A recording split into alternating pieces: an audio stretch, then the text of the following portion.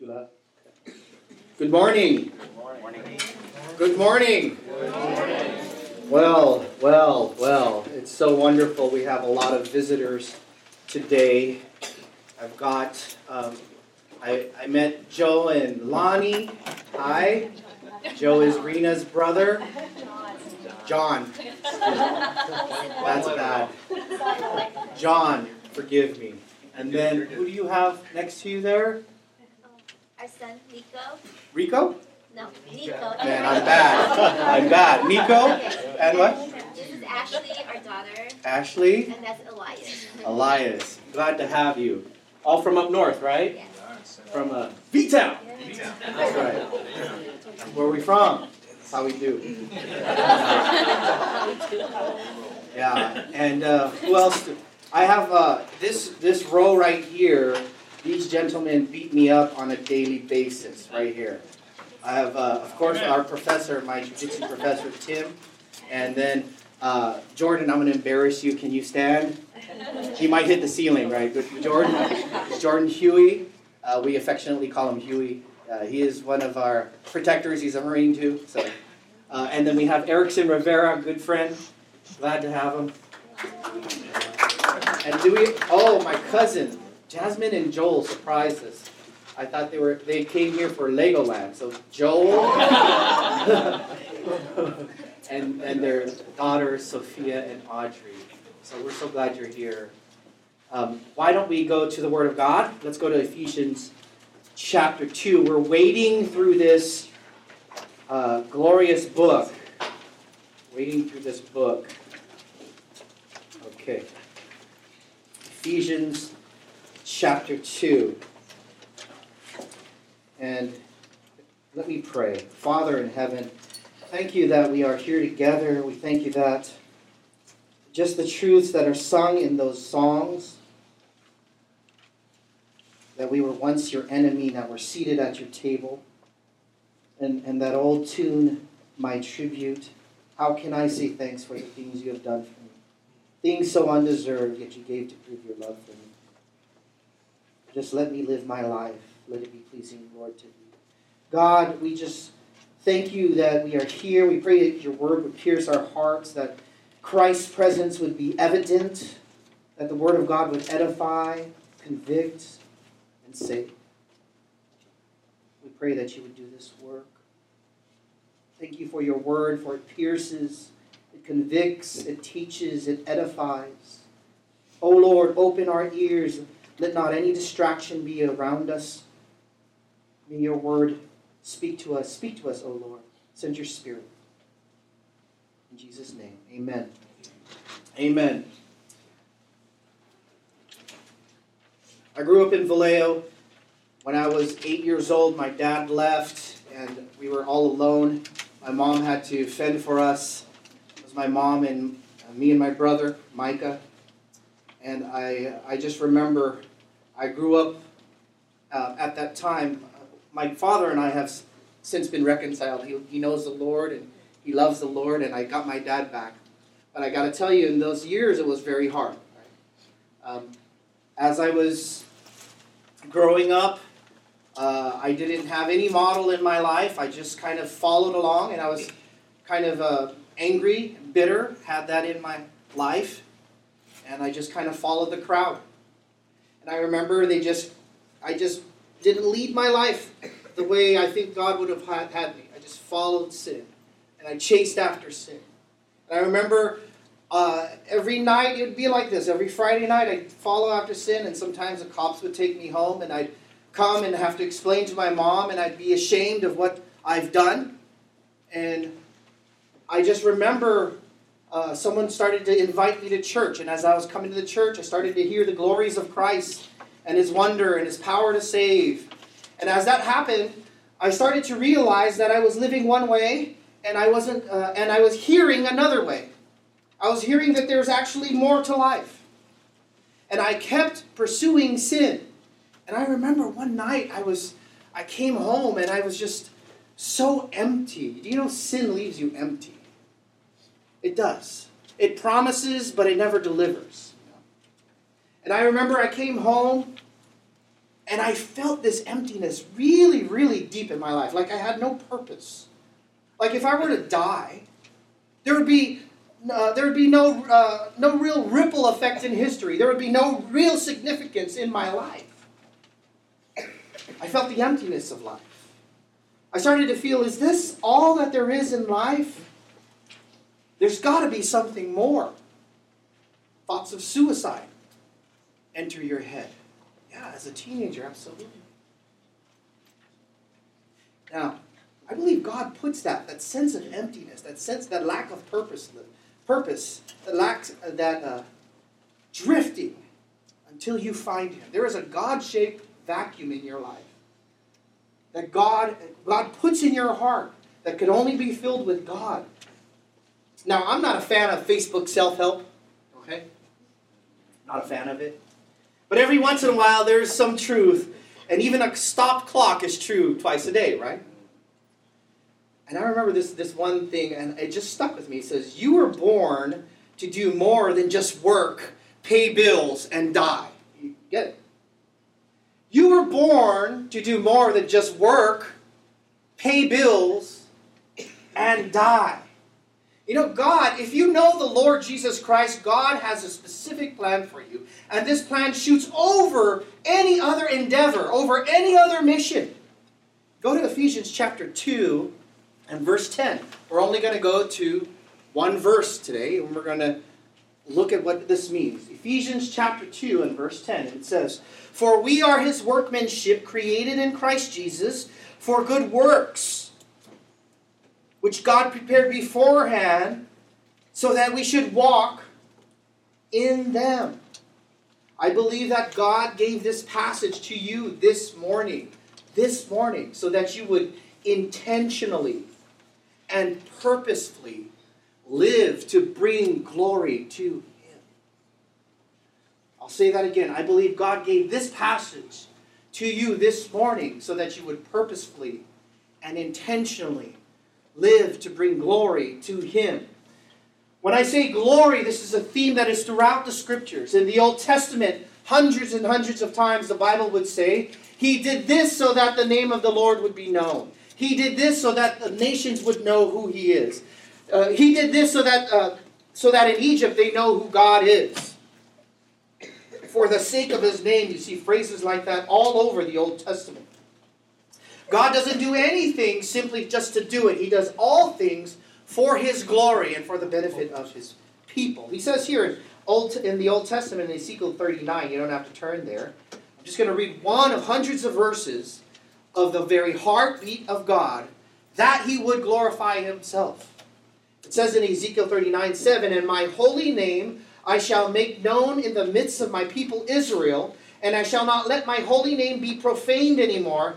And the nations," catch this, "the nations will know that I am the Lord, the Holy One of Israel." Over and over and over you see this theme of God glorifying Himself. Now some might say, well, that seems like a cosmic ogre in the sky. He just wants all the praise to Himself. And that would be true if He was not worth it. If He in fact was not God. That's why when we look at a person who is full of themselves, who is arrogant and boastful and is self-centered about themselves, we think that that is wrong. Why? Because we know in reality that he is not all that he is cracked up to be. But that is not true with God.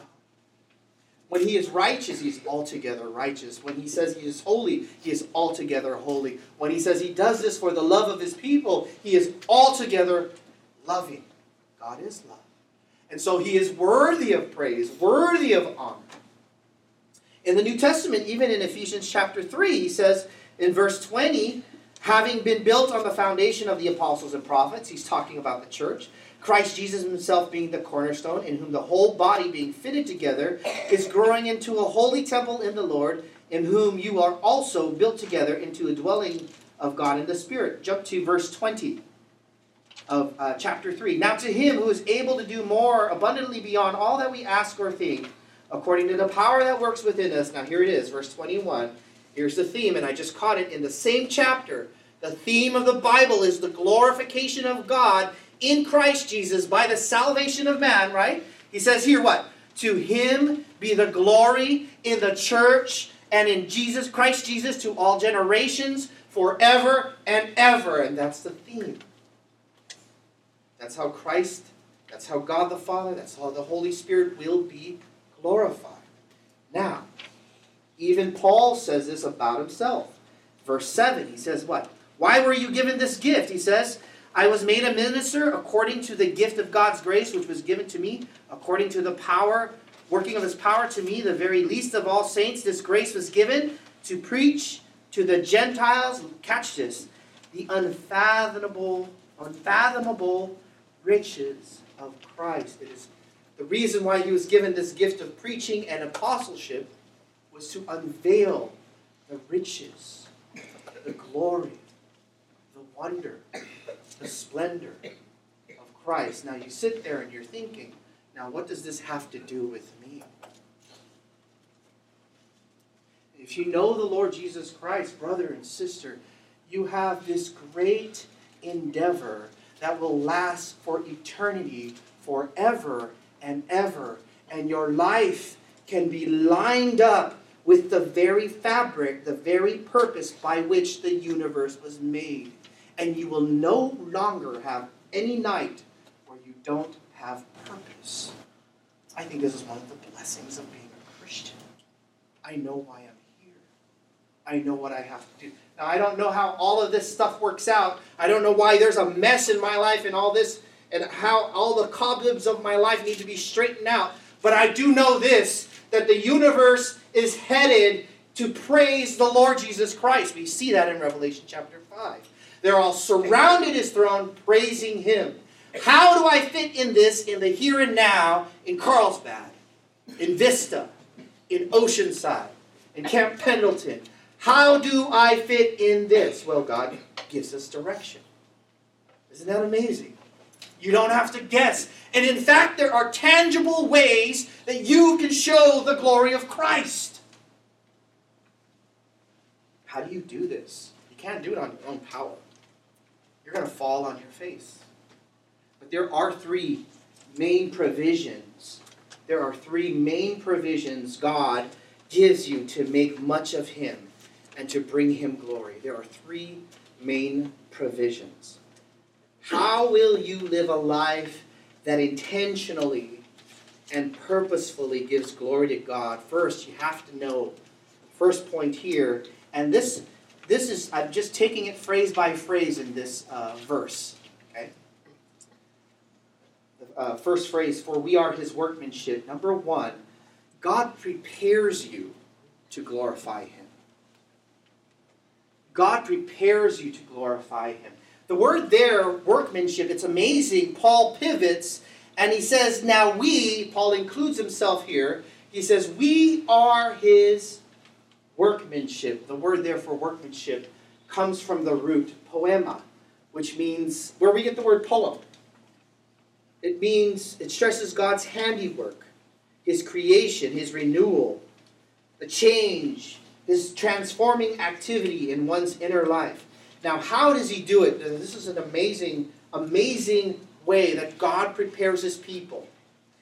And this is how it goes. Okay, the glory of God. This is the purpose and the reason for the whole universe. This is why Christ came, to glorify God, not my will, but thine.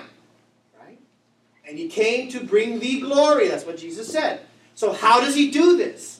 And how does he do this in his people? First, he changes them. He prepares them. He calls them. He makes them a peculiar people so that when people look at their lives, it is a standing flag of his holiness and his righteousness and his truth. When people look at their lives, they look very peculiar to the outside world. I hope you do. I hope you do. I hope people will see your life, your family, your marriage, and look at you and say, what? Or the individual and say, what is driving this person still to praise Christ? Well, he prepares you. How does he do that? How does he do it? How does he do it? What it means and how he does it. First, he made you into a new person. If you know the Lord Jesus Christ, You can't do this work. You can't do the things that glorify Him until He changes you first. He has to act first. And why? We already been studying in Ephesians chapter 2. He says, you were dead in your trespasses and sins, in which you formerly walked according to the course of this world. In other words, we had no propensity to please God. We didn't want to please God. Our hearts were in rebellion. If you were to ask me when I was a teenager if I would ever praise Jesus, I would say no, and I'd laugh. I would laugh. Why? Because I was dead in my sins. I didn't want to hear it. I didn't want someone over me telling me what to do. And what did God do? Verse 4. But God, being rich in mercy, because of His great love with which He loved us, even when we were dead in our transgressions, made us alive. This is a little bit of review. What did God do? He brought life where there was none. He gave you a heart of flesh where there was a heart of stone. Where you once hated God, now you love Him. And He changes that. How? And He says here, look in verse 8 and 9. For by grace you have been saved through faith, that not of yourselves. It is the gift of God, not as a result of works, that no one should boast. You can't work yourself into salvation. Notice it says here, you are saved for good works. It says in verse 10, created in Christ Jesus for good works, but not by good works. There's a difference, okay? You're saved for good works, but not by good works. How are you saved? You're saved simply by the free grace that is given in the gospel. You believe that Jesus is the Lord. You believe that He died on the cross for your sins. And when you do that, God grants you passage. He looks upon you and He says, you are no longer condemned because of the righteousness of Christ. But then He saves you for good works. He doesn't save you so that you can be, for a lack of a better term, a spectator in the bleachers. He doesn't save you simply so you can get fire insurance for the next life. You follow Him? He doesn't save you simply so that you could kind of add Christ to your nice middle-class house and your middle-class pool and your middle-class neighborhood, gated surround and your middle-class... Now, I'm not trying to bag on you, man. All that stuff is nice. Good. Right? But that's not why He saved you. He saved you for good works. Why? So that you would bring glory to Him. It is the greatest endeavor, the greatest mission. And it finds its culmination as you share the gospel and someone gets saved. And then what happens? How does that work? When you share the gospel and the glory of God is revealed and someone's eyes is open to the glory of Christ and what he saw as ugly is now as beautiful, then he receives more glory. Why? Because now there's another worshiper. Oh, you get to be part of that? Yeah, you get to. You get to. Well, how does He do it? First, He made us into a new person. Second, He included you into a new people. He included you into a new people. You can just look in chapter 2, verse 15. He says, by abolishing in His flesh the enmity which is in the law of commandments contained in ordinances. And then he says here, so that in Himself He might make the two into one man, thus establishing peace, and might reconcile them both in one body to God through the cross, by it having put to death the enmity. What is He saying? We're going to explain this in weeks following. But in a nutshell, He's bringing the Jews and the Gentiles together into one people of God. And what He says is, in a very peculiar way, how does He allow you to do these good works? Well, He brings me a new family. And if you know the Lord Jesus Christ, you just look in the chairs to the left and to the right of you. We've got new family. Amen? He's placed us in a new family. And what happens, and this is why membership is important, what happens is the local church becomes an expression of what God is doing all over the world. And this is where we do the one another's. So that when folks come in, they say, what in the world is this? You guys actually care for each other. You guys actually love each other. You guys actually confess and repent of your sins. You guys actually ask for forgiveness when you stomp on someone's idiosyncrasies. Right? He includes you into a new people. Third, he gifts you with new abilities. This is fantastic. I think this is absolutely fantastic. Look at Romans chapter 12. There are several passages about spiritual gifts. I think Romans chapter 12 is a compelling one. What happens is when you become a Christian, there is this new spiritual gift that you attain.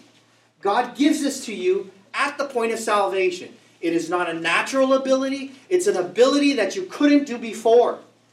Every Christian has it. Now, is every Christian using it? No. But every Christian has it. Look at Romans chapter 12. And this is why Paul pleads with the church in Rome. He says, therefore, notice, chapter 12, verse 1, I urge you. That word is a deep entreaty. He's saying, I beg you. I'm begging you. Brethren, by the mercies of God, to present your bodies a living and holy sacrifice, acceptable to God, which is your spiritual service of worship. He says, be a living, this sounds like an oxymoron, but be a living death for Christ in your life. Let your life exude the fact that I no longer live for myself, but I live for Jesus.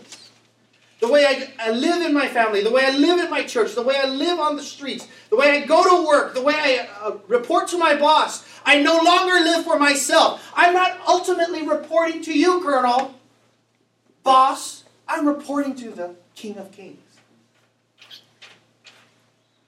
Now, he says, so that you do not be conformed to this world, but be transformed by the renewing of your mind, that you may prove. Then notice what he says. Through the grace given to me, verse 3, not to think more highly of himself, and then he skips to verse 4. Okay, now, he's going to talk about the church as a body, and he says here, for just as we have many members in one body, and all the members do not have the same function, so we, who are many, are one body in Christ, and individually members one of another.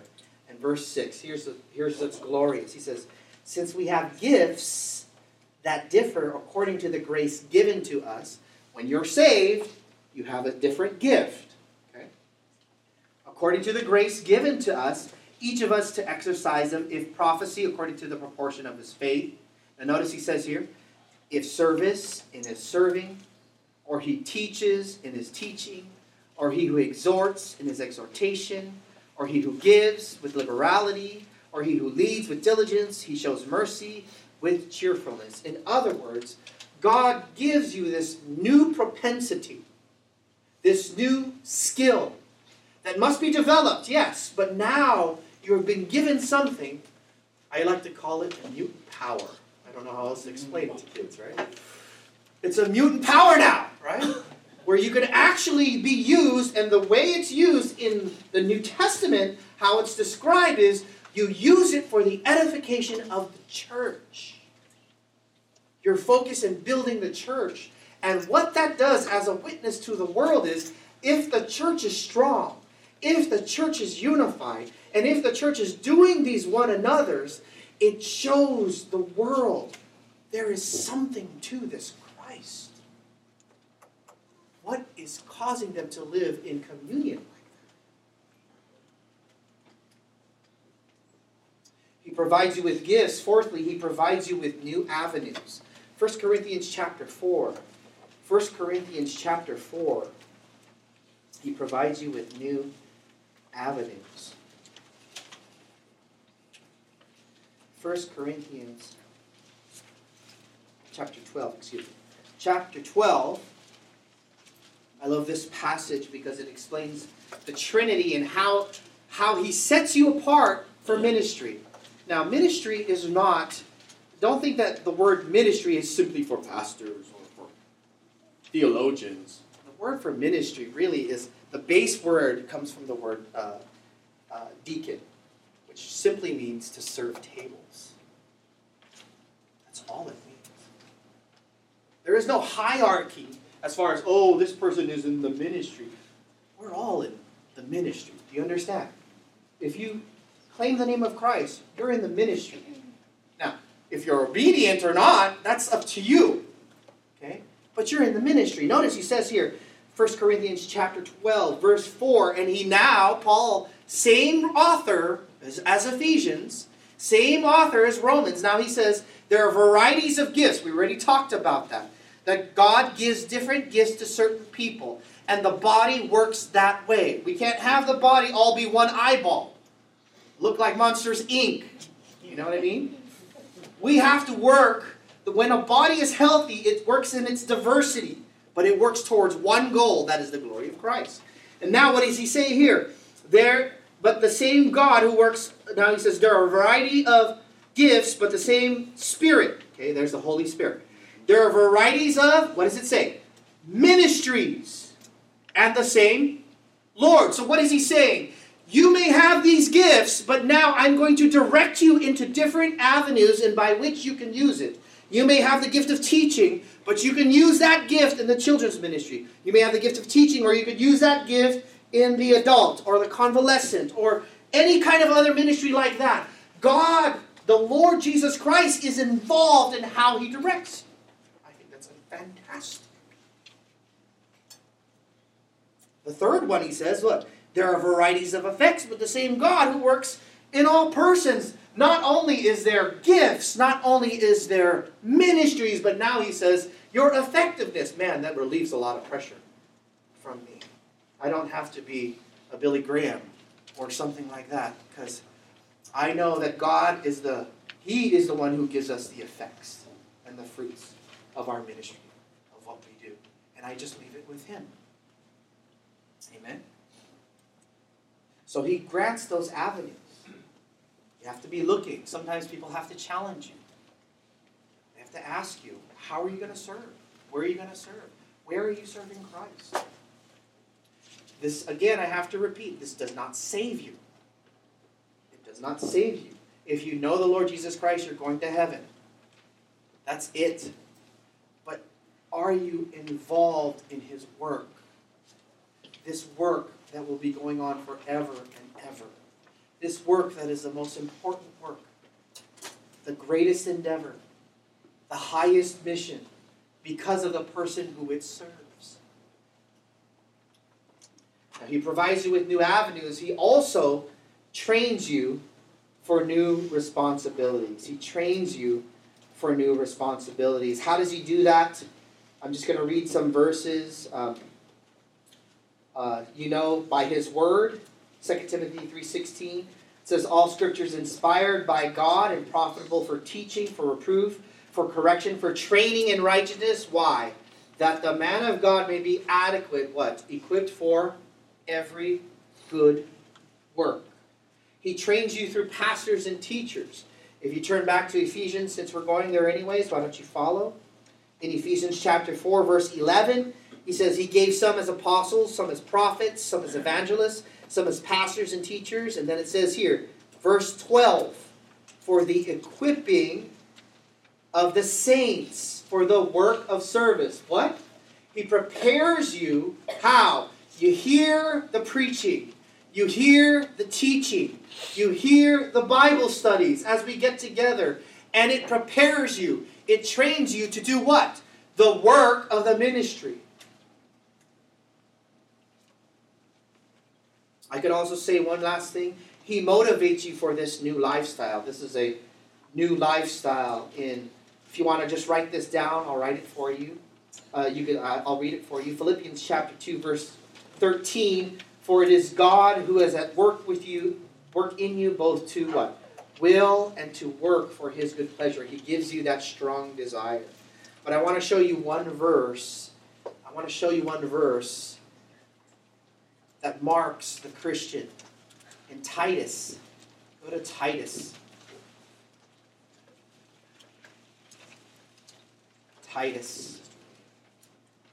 Titus chapter 2. It's glorious. Notice it says here, for the grace of God has appeared bringing salvation to all men. Now notice he's talking about salvation first. Okay? You get saved first. Works don't save you. Works come after. You're not saved by works, you're saved for works. And then it says here, instructing us to deny ungodliness, worldly desires, to live sensibly, righteously, and godly in the present age. And then verse 13, looking for the blessed hope and the appearing of the glory of our great God and Savior. Again, glory. Now, why did he save you? Notice, look at verse 14. He gave himself for us to redeem us from every lawless deed and to purify for himself a people for his own possession. Again, that peculiar people, that different people. Why? Zealous for good deeds. What's going to mark us, Redeemer Bible Church, my prayer is? What is going to mark us as we start to finish our first year next November? Right? What is going to mark us? May we be a people who are hungry and passionate and zealous for good works.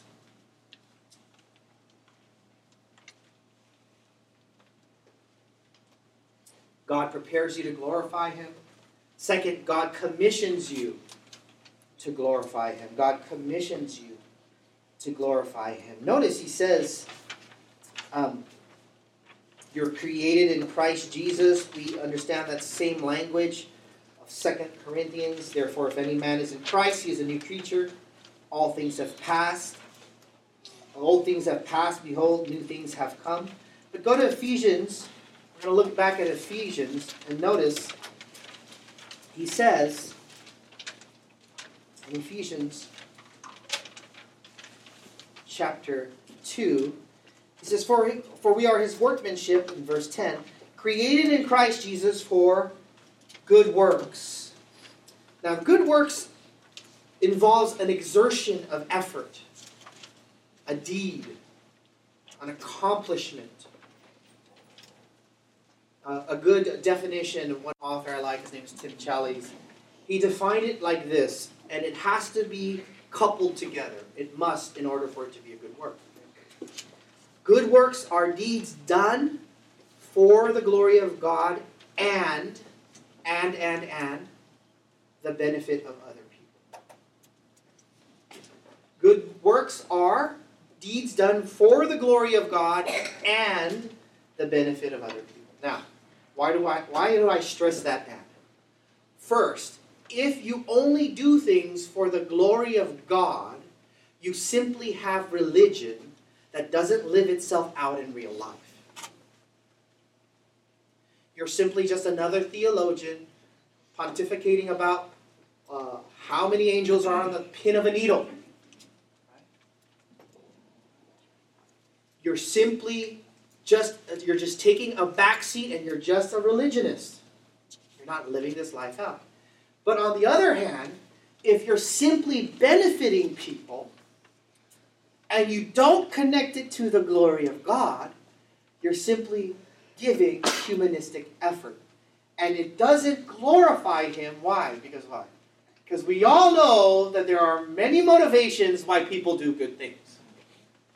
Just look at the stars, right? And I'm not talking about those stars. I'm talking about Hollywood. They all say, oh, I'm doing this benefit, and I'm doing this benefit, and I'm doing this, and they're doing good things, correct? But they're not good works according to the Bible. Why? Because it's not connected to the glory of God.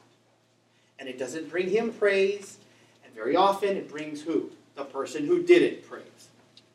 Notice what I'm doing to help everybody. Here, watch me as I give this $20 to this homeless person. Watch me, praise me. It's not done for the motivation to give Christ glory. It's done for the motivation of you. It's foul in God's sight. Now, let me prove this to you. Okay? There's a connection of giving glory to God with good works. And what this does is going to help you. How? when I do something for the glory of Christ, by motivation, and someone asks me why I do it, I better give God the glory. Because that is your blazing opportunity to give praise to Christ. The reason why I'm helping you is because God has first helped me. The reason why I'm loving you is because God has first loved me. The reason why I want to provide for you is because God has provided for me. 1 Timothy chapter 6. Watch this. Glory is connected to good works. Christ's glory, the glory of God, is connected to good works. Notice. He says here in 1 Timothy, I know we're going through a lot of verses, so we're playing Bible ping pong is what we call it. Okay? 1 Timothy chapter 6 and verse 13, he says, I charge you in the presence of God. Who is this God? He gives life to all things, and of Christ Jesus, who testified the good confession before Pontius Pilate, that you keep the commandment without stain or reproach until the appearing of our Lord Jesus Christ. Who is this? Verse 15. He is the blessed and only sovereign. He is the King of kings and Lord of lords. Notice, he already erupts in praise. Paul says he receives glory, who alone possesses immortality, dwells in inapproachable light, when no man has seen or can see. And then he goes to verse 17. Instruct those who are rich in this present world not to be conceited or to fix their hope on the uncertainty of riches. Now, verse 18. Here it goes, okay? We already saw that it was connected to the glory of Christ. And because of it, in verse 18, he now says what? Instruct them to do good. To be what? Rich in good works. To be generous and ready to share, storing up to themselves in the treasure of a good foundation for the future, so that they may not take hold of that which is life indeed. And here he says, because of the worth of Christ, because he is King of kings and Lord of lords, he is worthy to give him our service. He is worthy for me to be greedy, in a sense. Rich in good works. Not greed in material things, or greed in how much I can attain, or greed in my accomplishments. But I am thirsty for the glory of God and for the growth of his people. Are you like that? At the end of your life, are you going to be rich in good works? Or are you going to have nothing to show for it?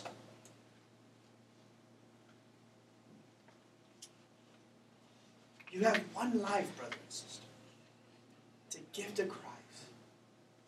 Let it be a blazing hot comet through the sky. Amen? Amen? Here's another connection, okay? Matthew chapter 5. My jiu-jitsu professor always quotes this, but he doesn't give the reference, okay? As he slips it in and we hear it all. And my daughter will look at cross and she says, that's a Bible verse. Matthew chapter 5. Matthew chapter 5. And in Matthew, notice, Matthew chapter 5, verse 14. He says, these are believers, okay? You are the light of the world. A city set on a hill cannot be hidden.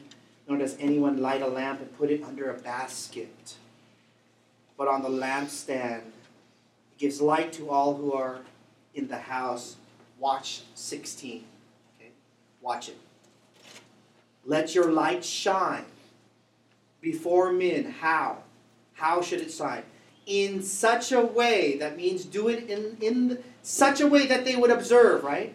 That they may see your what? Good works. And then what happens? Glorify your Father who is in heaven. So when they look at your life, and they look at your courteousness, and your love, and your concern, what happens? They see it. They say, why do you do it? And then you connect it. I do it because God is good to me. And how could you not serve him?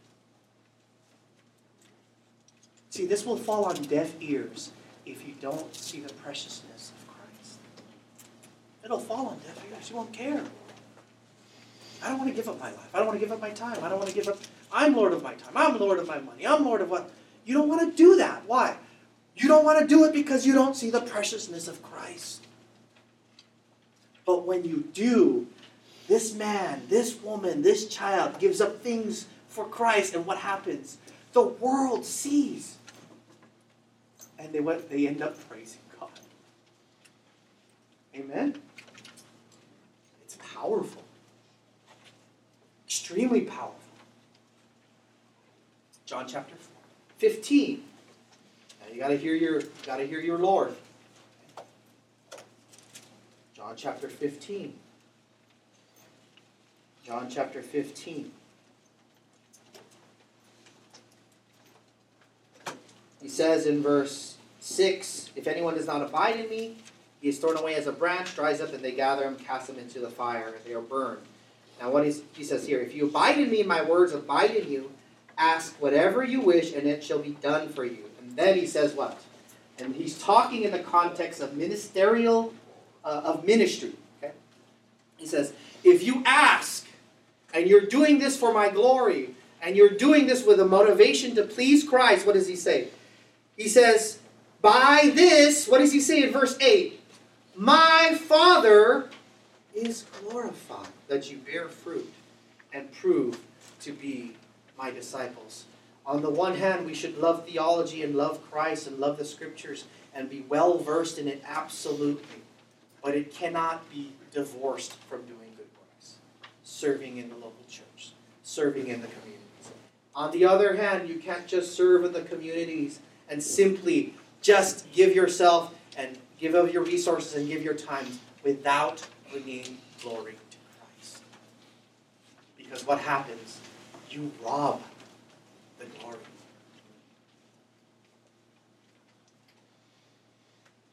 God prepares you. God commissions you. Lastly, here's what gives me confidence and boldness. God ensures you will glorify Him. I think that's fantastic. Look at Ephesians chapter 2. Ephesians chapter 2, he says, which God prepared beforehand so that we would walk in them. Now, is this determinism? Is this simply, well, if this is going to be ordained already by God, why should I do anything? That's not the heart and the tone of the Scripture. Notice he says, which God prepared beforehand, then it says, so that we would walk in them. In other words, they're already out there, and we have to exert effort, we have to exert desire, we have to exert discipline even sometimes, so that these ministry, these good works can be accomplished. When Christ saves, He gives us a new heart that desires to do this. Now, we already saw in 1 Corinthians 12 that not only does He ordain gifts, not only does He ordain ministries, but He also ordains the effects. But this is how it encourages me, and this is how it should encourage you. When you step out in faith, brother and sister,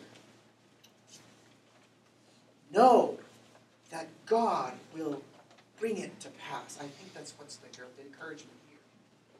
Because sometimes, if you think, I don't know if God's going to bless this. Know this. He already has it laid out. You just got to walk through it. Why do you think He wrote this? So that we could read it and say, well, it's going to happen anyways. We might as well just sit down and not do anything. No, it's supposed to encourage you with confidence that it'll actually happen.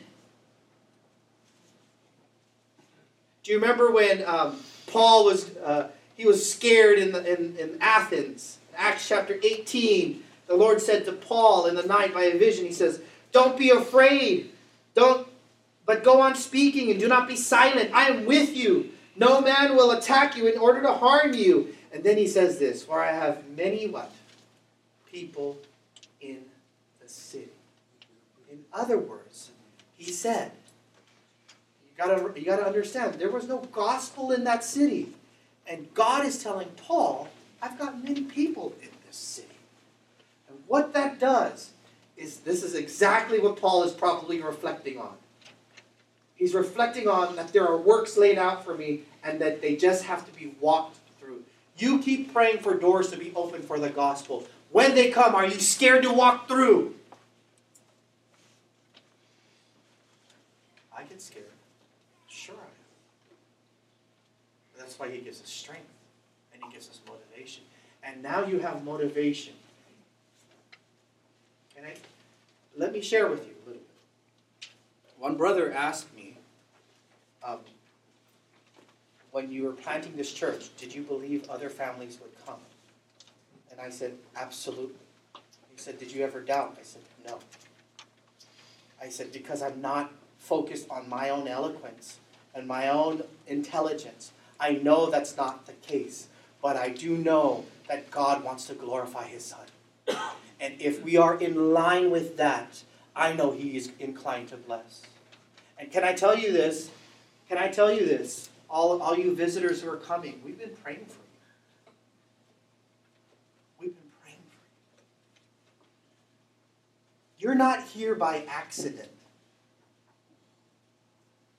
When people ask me, do you think the church will grow? I'm absolutely confident. Not because of me. Not because we have a great band. Right, Andre? We have a fantastic band. Jeremy on bass. Right? It's not because of that. It's not because of people are nice and that Manny brings donuts. You think we have a formula for this? We don't. Why? If we are inclined and we turn our hearts to the very heartbeat of the universe, the very heartbeat of Scripture, that is to glorify Christ. He is going to bless. Why? Because he's all about that. Are you? Are you just putting Christ as a compartment? Some appointment? Or does he dominate your schedule, dominate your life, dominate your mind, dominate your heart?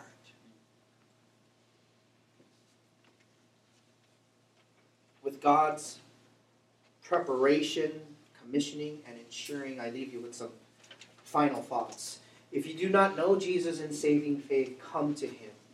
Yield to his love. Ask him to help your unbelief and trust only in his life and death as the sole basis of salvation. And he will use you. You will not run out of things to do for the glory of God. You will not. If you are willing and you are able, you just got to be dependent on Christ. He's going to use you. Ask him. If you do know Christ, if you do know him and you're not serving, why? What's stopping you? What's more important than giving the God of this universe glory? Where are you serving in the church? How are you trying to reach folks? Third question. If you do know Christ and are serving, I ask, how can you be better trained? How can you be better equipped? How can you serve even more effectively as you mature? What other training and opportunities do you want to grow in? Now, at RBC, we have many areas to serve. You can help with the setup, come in, set up the chairs, set up the tables, tear down the media. You can set up and tear down. You can help with Happy Harbor if you want to rotate and share the gospel to young kids. You can help with discipleship if you want to be part of that. You can help with our home fellowship group, helping set up and tear down at the Costas. You can get trained to teach and preach if that's what you want to do and that's what your gift is. You can help with inviting newcomers if you have a heart for hospitality and to welcome. You can start a new ministry. We just want to train you and get you ready for that. We'd love to do that. We just desire that you would be a member of RBC and be committed to going through the membership process. There are different ministries which require different giftedness and requirements. But all this to say, if you have been saved by Christ and he has melted your heart and you love him, how could you not serve him? What does it say in Mark 10:45? For the Son of Man did not come what? To serve. What? The Son of Man did not come to be served, but to what? Serve and offer his life a ransom to many. Jesus came with the express purpose of serving you. how could you not lovingly respond? Not because you're enslaved, not because you think it's going to earn you a right standing, but simply because you love him. Do you love Jesus?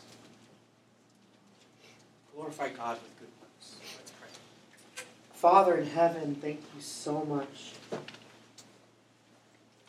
Thank you that you give us opportunities at work, at school. Thank you that you give us opportunities at church. Lord, help us to glorify you. It's what you desire. It's what you're focused on. God, we don't want to live lives. Oh God, help us not to live lives that just simply live for ourselves. Everybody's busy. Everybody's busy. We all are busy. Forgive us if we have no time for you. Help us to get back to that schedule and change it, God. That we would allow time to serve the King of Kings and the Lord of Lords. It's a privilege to serve you.